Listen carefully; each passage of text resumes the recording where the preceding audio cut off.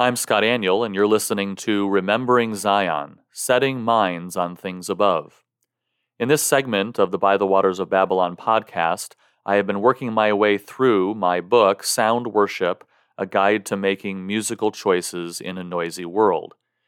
In this episode, we move into Chapter 5, in which I address the question, Is beauty in the eye of the beholder? In the first half of the chapter, I trace what the Bible has to say about the source of true beauty, as well as the marring of beauty in the fall.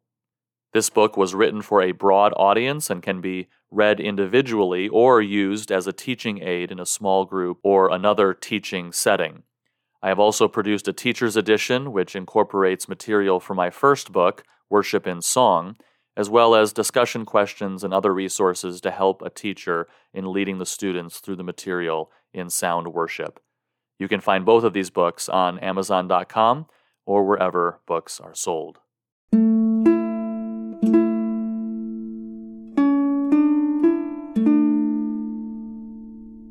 Chapter 5. Is beauty in the eye of the beholder? Imagine I tell my wife that I want to take her to a special place for our anniversary. We arrange for a babysitter for our children, we dress in our finest clothes, and we hop into our car to set off for our romantic mystery destination. Becky's excitement soon turns to bewilderment as I pull into the local junkyard. I park the car, open the trunk, and pull out a small table and chairs. I proceed to set up the table, putting a candle in the middle, place settings on each side, and a picnic basket next to the table. "Here we are, dear," I exclaim, "all set for our romantic dinner." "A romantic dinner in a junkyard?" Becky questions. "Sure," I answer. "I thought this place would set the mood nicely. Don't you just love how the rust on the scrap metal glimmers in the lowering sunset, and how the smell of garbage adds that extra touch to our evening?" "No, I don't," she replies with a frown. "I don't find this setting pleasing at all." "Oh, come on," I object. "Beauty is in the eye of the beholder, isn't it? You just need to readjust your perceptions." The situation is silly, of course. No one in their right mind would consider a junkyard beautiful or romantic. There are certainly smells and sights that are objectively ugly. Yet in a culture of relativism, the scenario above sounds strangely plausible. If people do not believe in absolute standards by which to determine beauty, who is to say that a junkyard is not beautiful? A Christian believes in absolute standards of truth and righteousness. Such standards may be discerned from the Word of God and the nature and character of God. But what about absolute standards of beauty? Do they exist? The idea of beauty traditionally describes an object or idea in which we take pleasure simply for what it is. In other words, if we delight in something for what it can do for us, we don't necessarily call that thing beautiful. We call something like that good. We call something beautiful when we take pleasure in it apart from any practical benefit we may receive from it. A beautiful object has intrinsic qualities in it that cause delight. For example, I take pleasure in my computer because it allows me to accomplish a lot of things, but I wouldn't call my computer beautiful. On the other hand, I take pleasure in watching a sunset even though it does absolutely nothing for me. It is this kind of delightful thing that I would call beautiful. Is this notion of beauty found in Scripture? In order to answer this question, we must first recognize that although we commonly use the term beauty today in signifying this concept, biblical authors use many different terms to describe this same idea. In your English translation, you might find the idea of beauty encapsulated in words like sweetness, splendor, majesty, pride, excellence, loveliness, purity, admirability, glory, or even goodness. Words like these are often translations of Hebrew or Greek terms that resemble our idea of beauty. The source of beauty. Essential to a definition of beauty is pleasure. People call something beautiful because of the pleasure they find in it apart from what it can do for them. The beauty of God. God himself is the one in Scripture most commonly associated with delight and pleasure. For example, notice the joy and delight God's people find in God in the following passages. Psalm 16:11. You make known to me the path of life. In your presence there is fullness of joy. At your right hand are pleasures forevermore. Psalm 43:4. Then I will go to the altar of God, to God my exceeding joy, and I will praise you with the lyre, O God, my God. Psalm 145:16. You satisfy the desire of every living thing. In each of these cases, God's people do not find joy in him because of what he can do for them, although his works are certainly great and worthy of delight. Rather, God's people delight in him simply because of who he is, because of qualities intrinsic to his nature. What are these intrinsic qualities? Notice the words used to describe God in the following passages. 2 Chronicles 20:21. And when he had consulted with the people, he appointed those who should sing to the Lord and who should praise the beauty of holiness. Job 40:9-10. Have you an arm like God? Or can you thunder with a voice like his? Then adorn yourself with majesty and splendor, and array yourself with glory and beauty. Psalm 8:1.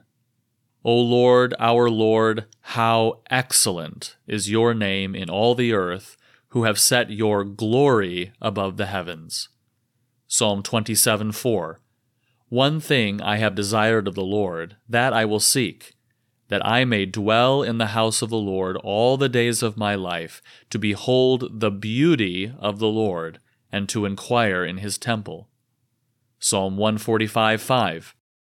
I will meditate on the glorious splendor of your majesty, and on your wondrous works. Isaiah 35:2. They shall see the glory of the Lord, the excellency of our God. Zechariah 9:17. For how great is his goodness, and how great is his beauty. God is called beautiful, glorious, majestic, and full of splendor. These are qualities inherent to the nature of God, and qualities in which his people delight. So here we find the essential concept of beauty used to characterize God himself. God has unique qualities that bring pleasure to people, separate from what he does for them. God is beauty. But I want you to notice something further in Scripture about this pleasure in God who is beautiful. Finding pleasure in God is not optional. God's people are commanded to find joy in him. Psalm 37:4 says, Delight yourself in the Lord, and he will give you the desires of your heart. Philippians 4:4 says, Rejoice in the Lord always. Again, I will say, rejoice. What this means is that these qualities of beauty inherent in God's nature and character are worthy of pleasure. They must be delighted in. Failure to delight in God for his inherent excellence is tantamount to sin. Another way of saying it is this: it is not pleasure in God that makes him beautiful. It is objective qualities of beauty that require pleasure. These qualities in God are absolute standards of beauty. In Scripture, this necessity to delight in God because of his intrinsic worth is called glorifying God or praising God. To glorify or praise God is to find joy in him because of qualities in his nature that are worthy of such delight. The beauty of creation. The beauty of God then extends to his creation. In Genesis 1, God calls his creation good, a word that has implications of beauty. Creation puts on display the beauty of God. Psalm 19:1 says, The heavens declare the glory of God, and the sky above proclaims his handiwork. What God created may be considered beautiful because it reflects and displays his beauty. In other words, the same qualities that make God beautiful are those standards by which his creation may be considered beautiful. Further, God calls certain man-made creations beautiful as well. For example, God commands Israel to build his tabernacle, and later the temple, to display beauty.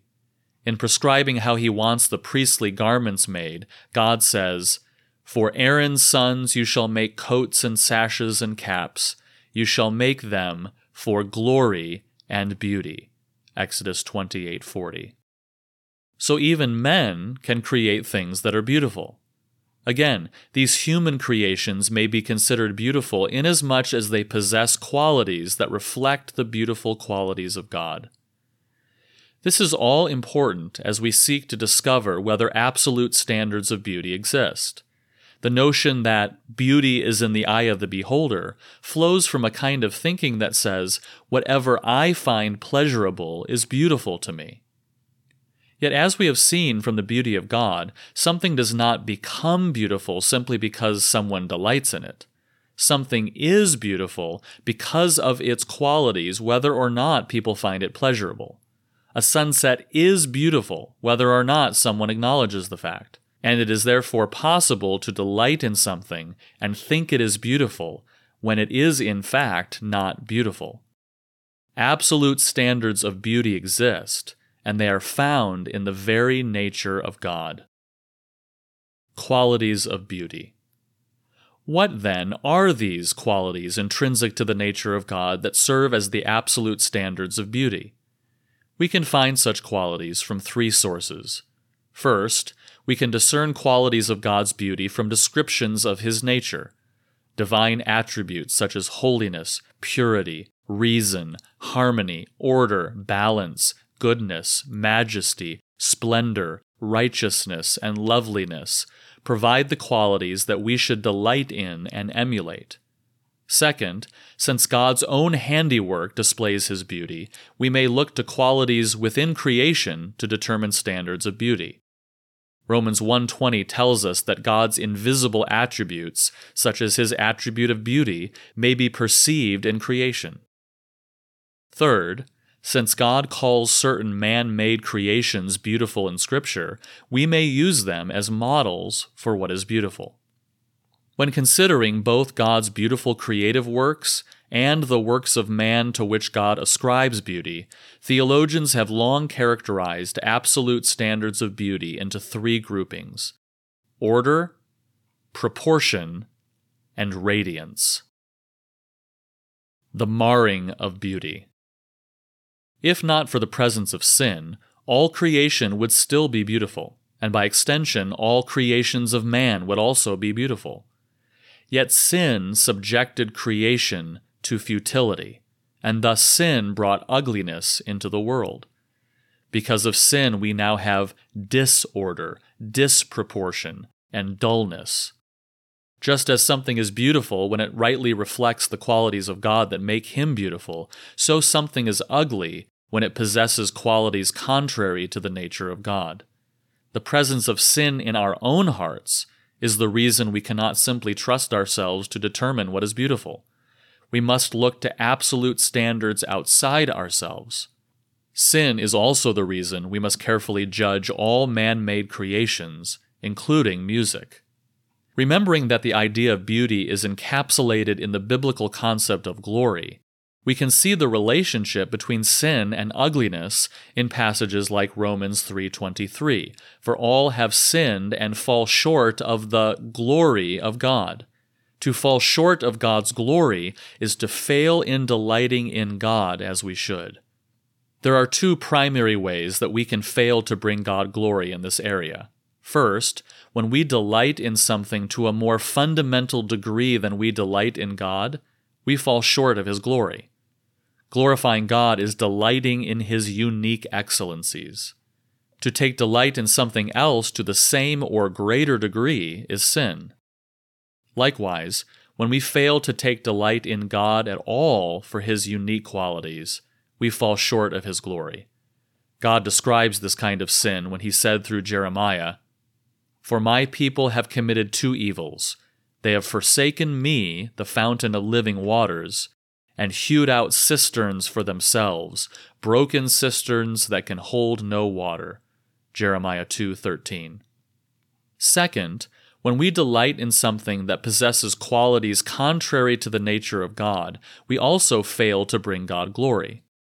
To call something beautiful that is not is to contradict the beauty of God Himself. This is why distinguishing between the beautiful and the ugly is so important. To call something ugly that is beautiful when compared to God is to call God ugly. To call something beautiful that is ugly when compared to God is also calling God ugly. Let me illustrate it this way. My wife has beautifully decorated our home. If I were to proclaim, "These decorations are ugly," what would I be saying about my opinion of my wife's decorations? Likewise, if I were to say, "I think it's much more beautiful to decorate with graffiti on the walls and bouquets of dirty socks," would I not also be saying something significant about my opinion of my wife's decorating? Glorifying God is taking delight in Him because of qualities in His nature. Therefore, in order to glorify Him, we must also delight in other things that resemble Him and despise things that do not resemble Him.